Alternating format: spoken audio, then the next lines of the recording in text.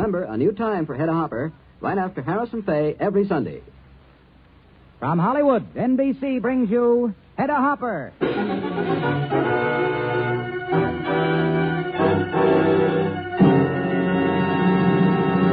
Hedda Hopper, who daily reports to 30 million readers in America and 8 foreign countries, now reports to you on the air.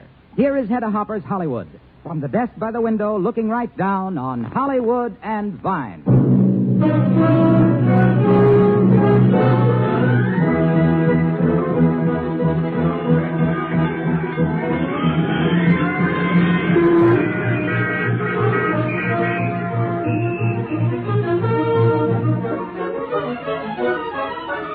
And here she is, Hedda Hopper.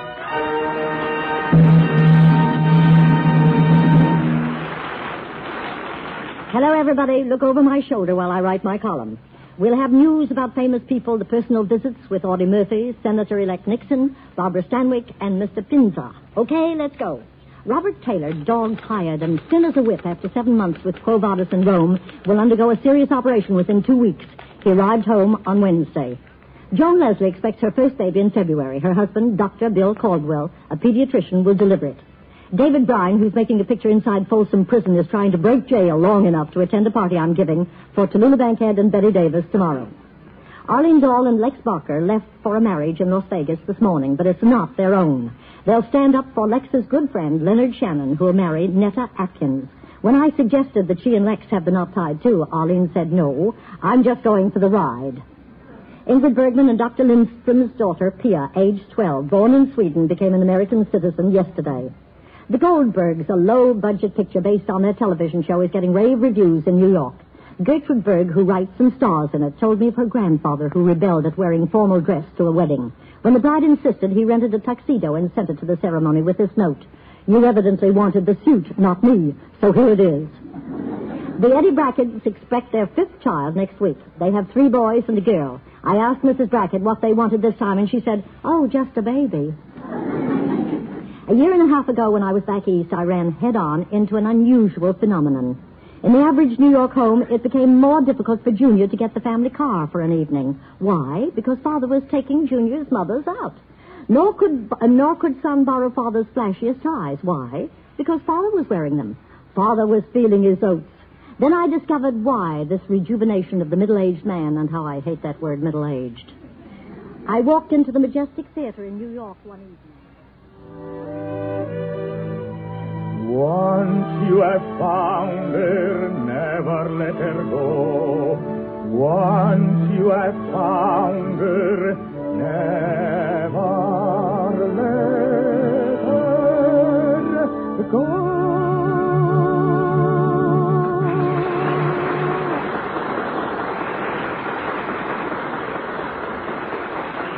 Yes, there he was, the reason himself, Mr. Penza in South Pacific.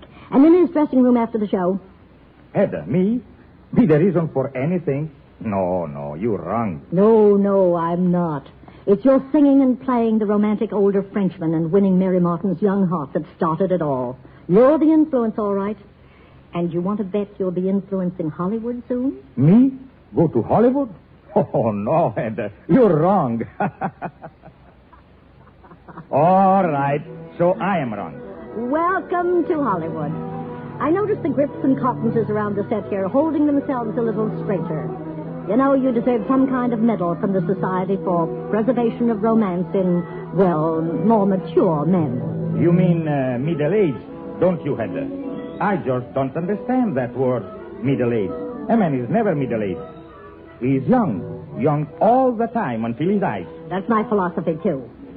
How did you like making your first picture, Mr. Imperium? Oh, it was fine. I knew the story was only make-believe. It never really happened. But, you know, when I saw the picture, I believed it. Why not? Making love to Lana Turner? Isn't she beautiful? I have always been lucky, Hedda. Such beautiful women. Mary Martin, Lana Turner, and now Hedda Hopper visiting me. Almost ready, Mr. Penza. Thank you. What's going on? I know you're not shooting. We are getting ready for my next. Oh, strictly dishonorable, eh? Yes, about an opera star, a mature opera star. Imagine casting such a young man for it. We are just trying to decide what songs to use. I have a favorite. I want the director to hear it. So we are making a sort of test recording. What is it? Opera? Concert? Romantic ballad? At last, you are wrong. Stand by, please. Quiet. All ready, Miss Penza. Quiet. It's a take.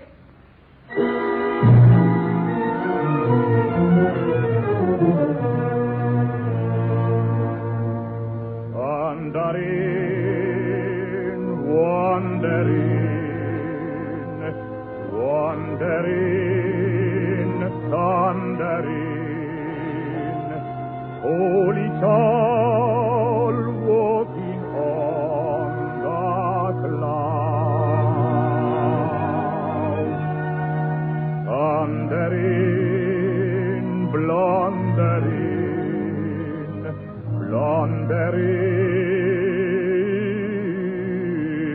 thundering,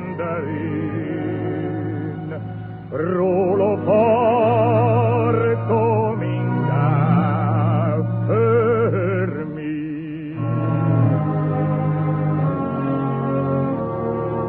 Trudging long down the road, Savior, help me out my load. Iago, weak and low, wandering,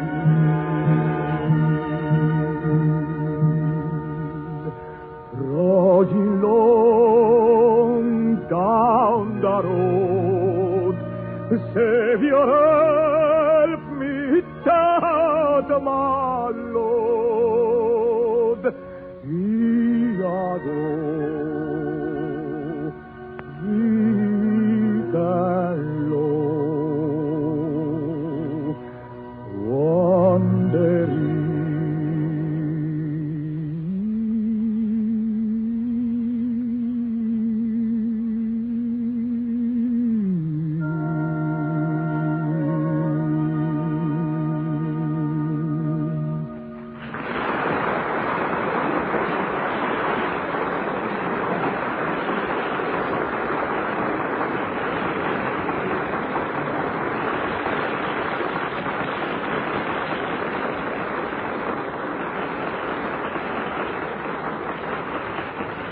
Yes, I was surprised. Mr. Penza's favorite song is a beautiful Negro spiritual. And yes, Mr. Penza is now in Hollywood, and my prediction is that when his picture is released, men in Kansas City and Keokuk will also stand up straighter and feel a lot younger. How will the ladies feel? No prediction necessary. Howard Hughes is flying Lovebirds, Gene Simmons, and Stuart Granger and the Cary Grants to Sun Valley over the weekend in his own private plane. Although Ava Gardner will act Helen Morgan's role in Showboat, her singing will be done by Annette Warren from radio. Dan Daly has found a new romance with 19-year-old Barbara Whiting. Janet Leigh and Tony Curtis are expected to name their wedding date any day.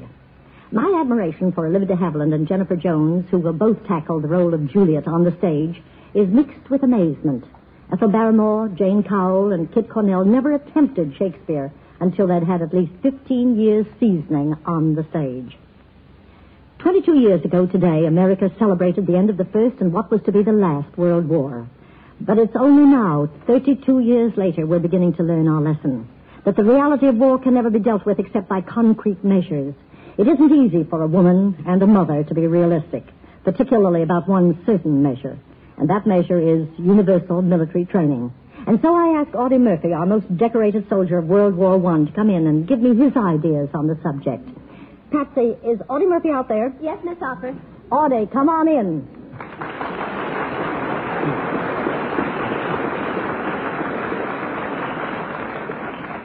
I got your call, Miss Hopper. What's it all about? I heard you talking the other night about universal military training. Oh, now, look, that's a big subject, and I'm no expert. I think you are, Audie. You're also one of us now, an actor, and you're a soldier.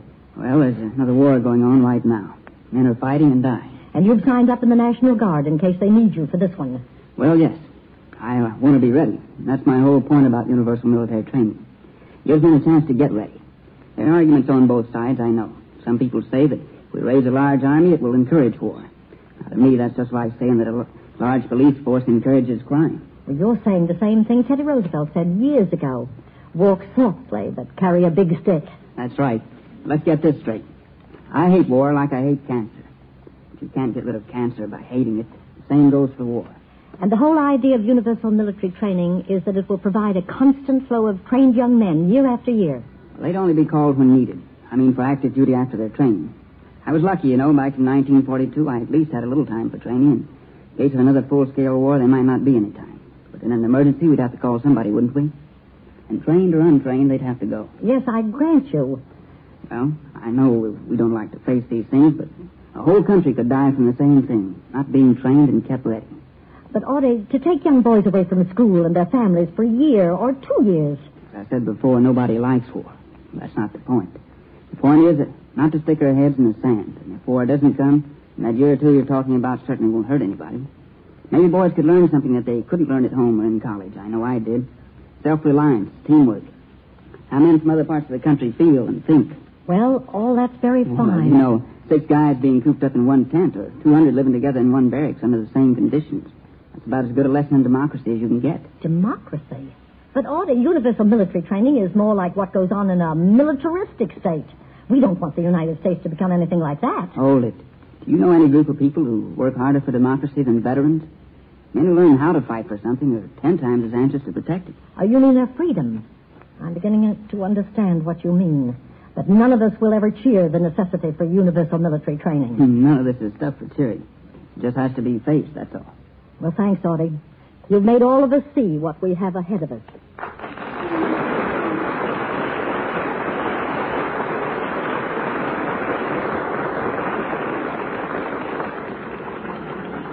Edward G. Robinson, following the example of folk singer Josh White, appeared before the investigation staff of the House Un-American Activities Committee in Washington to try to clear his name of leftism. But he didn't testify under oath, nor was there a member of the actual committee present. However, Robinson disavowed all red links and offered to return and repeat his statement under oath. Hopalong Cassidy has been covering New York with a patch over his nose. When asked what happened, he said, "I've got a powder burn." Whether face or gunpowder, he didn't explain. After Tallulah Bankhead had seen all about Eve at a private showing, she said, "How dare Miss Betty Davis be almost as magnificent as I am?" Such impertinence. I will settle with her out of court. Nancy Oakes, shuttling between New York and South America, is carrying a terrific torch for Richard Green. Richard's estranged wife, Pat Medina, is still bedded with that concussion she suffered at Collier Young's house when the witches rode Halloween. Next week, I'm going to visit Mr. and Mrs. Ronald Colvin and Mary Alanza on this program, also Andy Devine. Join us, won't you? Remember, it will be Sunday right after the Phil Harris and Alice Faye show and just before the Theater Guild. You know, a fine actress is one who never stops learning. One of Hollywood's best told me about a very enriching experience. The opportunity to play opposite an actor whose performance will never be forgotten. I knew she was referring to the late and great Walter Houston. His last picture was Paramount's The Furies, and the experience she meant was playing his daughter who was cut from the same mold. And this actress I was talking to over a cup of coffee at her home was Barbara Stanwyck.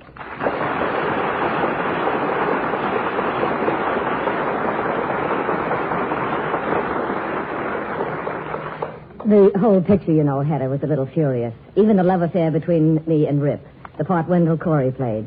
There was hatred along with the love. There always is, isn't there? Isn't that what makes love so interesting? It did in The Furies. It had the sort of strong stuff that ballads are made out of. There was a song in the picture, remember? Oh, of course, the ballad about your father. He was like a shadow over your romance. But that romance could be taken right out and told by a storyteller just by itself. The love story. What happens to love in the shadow of a strong and ruthless man? He drugged them cows from out the sloughs at T.C. Roundup time. Yep, T.C. Jeffords, back in New Mexico Territory in 1870. Old T.C. put together a whole kingdom out of land and cattle. The Furies, he called it. And he ruled it like one of them old-time lords. Even printed his own money. But he couldn't rule Vance Jeffords. His daughter, his pride. Just like him. Think she'd ever find a husband with a father like that? Man good enough and strong enough for her?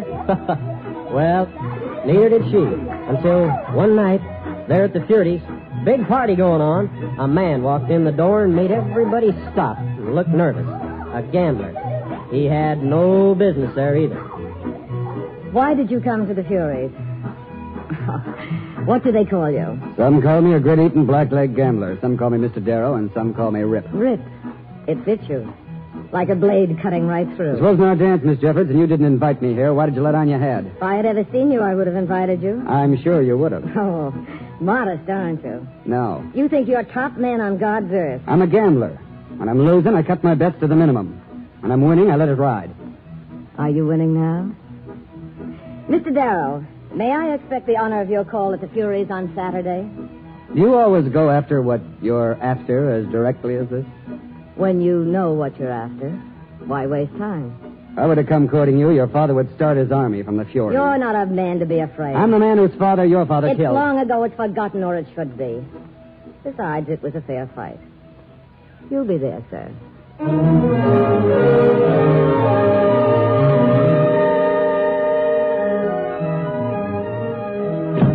I waited for you all day. At your door. You said you'd be there. No, you said I'd be there. I didn't say a word. Watch me for that, Vance. I baked you a cake. I brought it along. I didn't want it to go to waste. You brought it to shove into my face. That's just exactly right. Oh, Rip.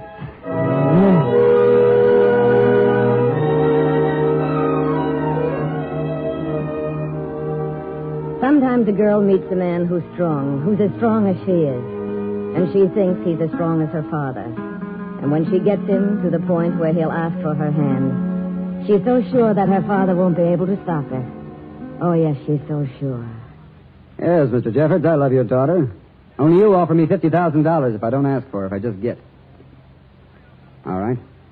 I'll take the money. Rip. I never told your daughter I'd marry her anyway. That was her idea, not Rip, mine. when you said you'd come Vance, calling... I told you I do my own proposing. You're not ready to marry yet. Not me nor anyone else. Because you're married already to this ranch, to the Furies. Goodbye to the both of you. Rip! Rip, wait! Rip!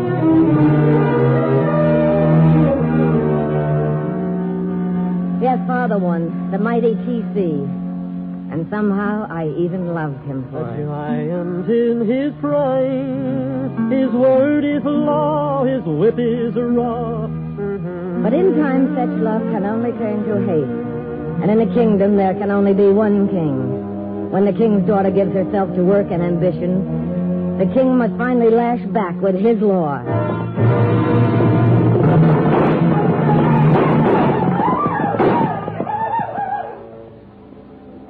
And so with violence, even death, old T.C. rode roughshod on those of his subjects who were my friends.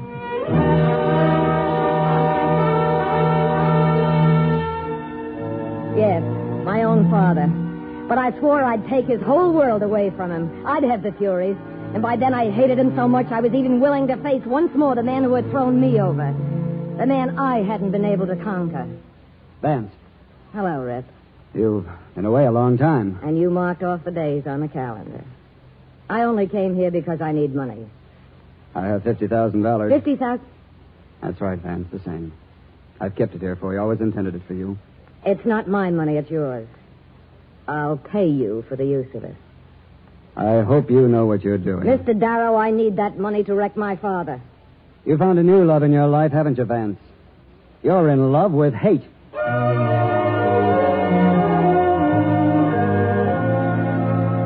I used Rip's money to buy up every scrap of home-printed paper credit my father had been distributing for years. T.C.'s personal currency. In the range country, always backed by his word, but in a bank, useless to him. A huge crate of the stuff to buy T.C.'s cattle. Yes, because though he didn't know it, I was to be the buyer of his cattle at the end of the great roundup. I finally had my father where I wanted him. Well, Vance, what's the matter? The Furies will be yours by tomorrow night, won't it? You've won. What's the matter? Congratulations. Stop it. What you said about hatred, Rip. You mean tomorrow won't be fun for you? No fun at all? Hatred is so lonely.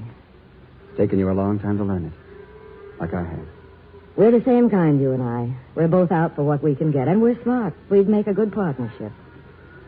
We might just as well get married. If we married, it'd be more than a business partnership. Come here. But don't ask me to be your husband. Whenever you're wrong, Vance, I'll tell you so. If I'm wrong, you just keep your little mouth shut. Mr. Darrow, sir, I hope you can chew what you just bit off. Only, about tomorrow, Rip, about TC. I know, you'd like it to be a three-way partnership. I'll go through with tomorrow, but yes, I'm all finished with hatred. Thank you, Rip. So the next day I paid my father, and he only roared with laughter. I had outfought him, and he loved me for it, and I didn't want to fight anymore. But hatred and ruthlessness have a way of bringing their own ending. Father! Father!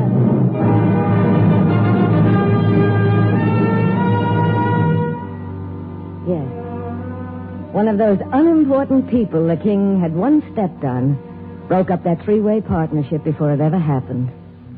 The king was dead. But I knew that someday there would still be a three-way partnership to run the Fury. Rip, me, and a baby boy we would name PC the Second.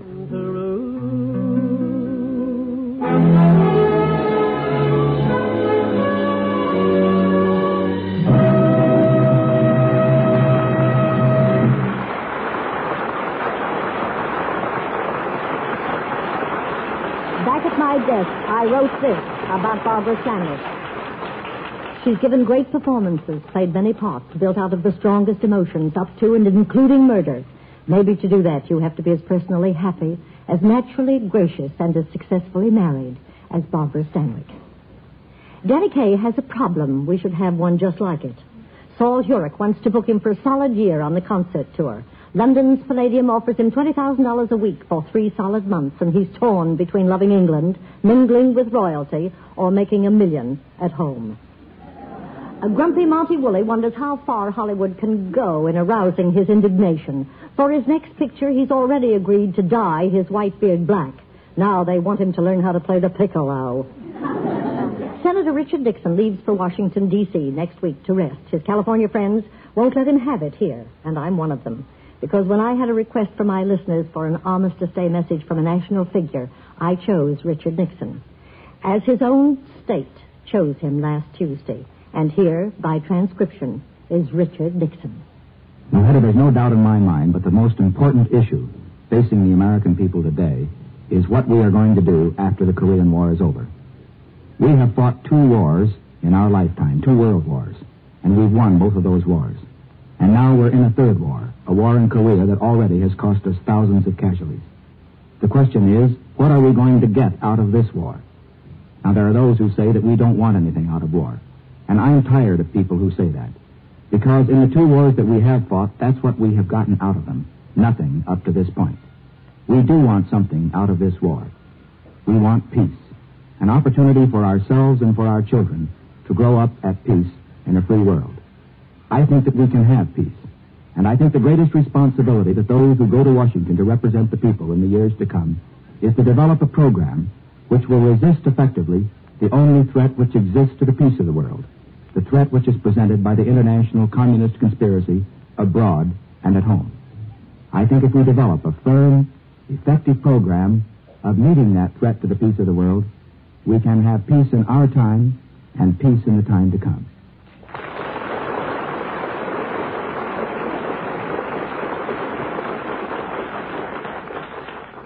Yes, Americanism was the voice heard throughout the land last Tuesday.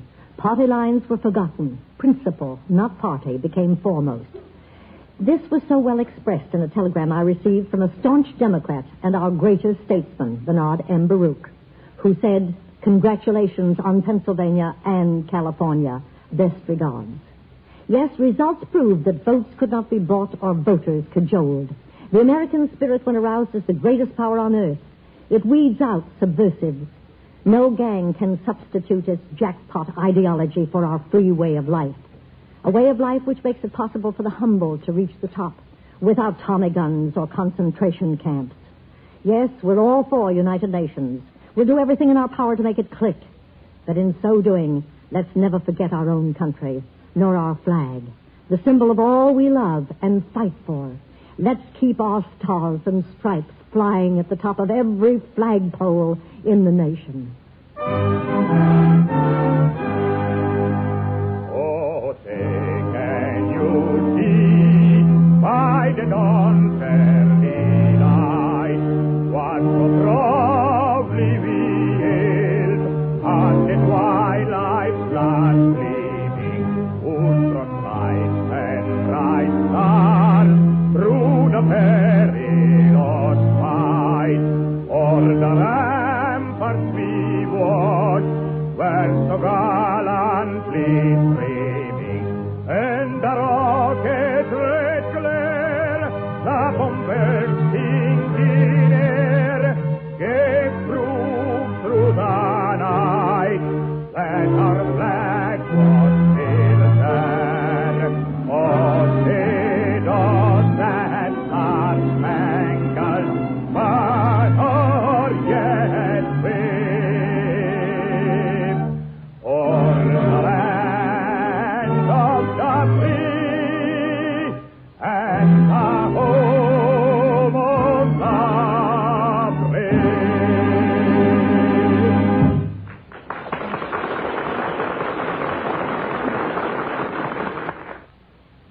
The National Broadcasting Company.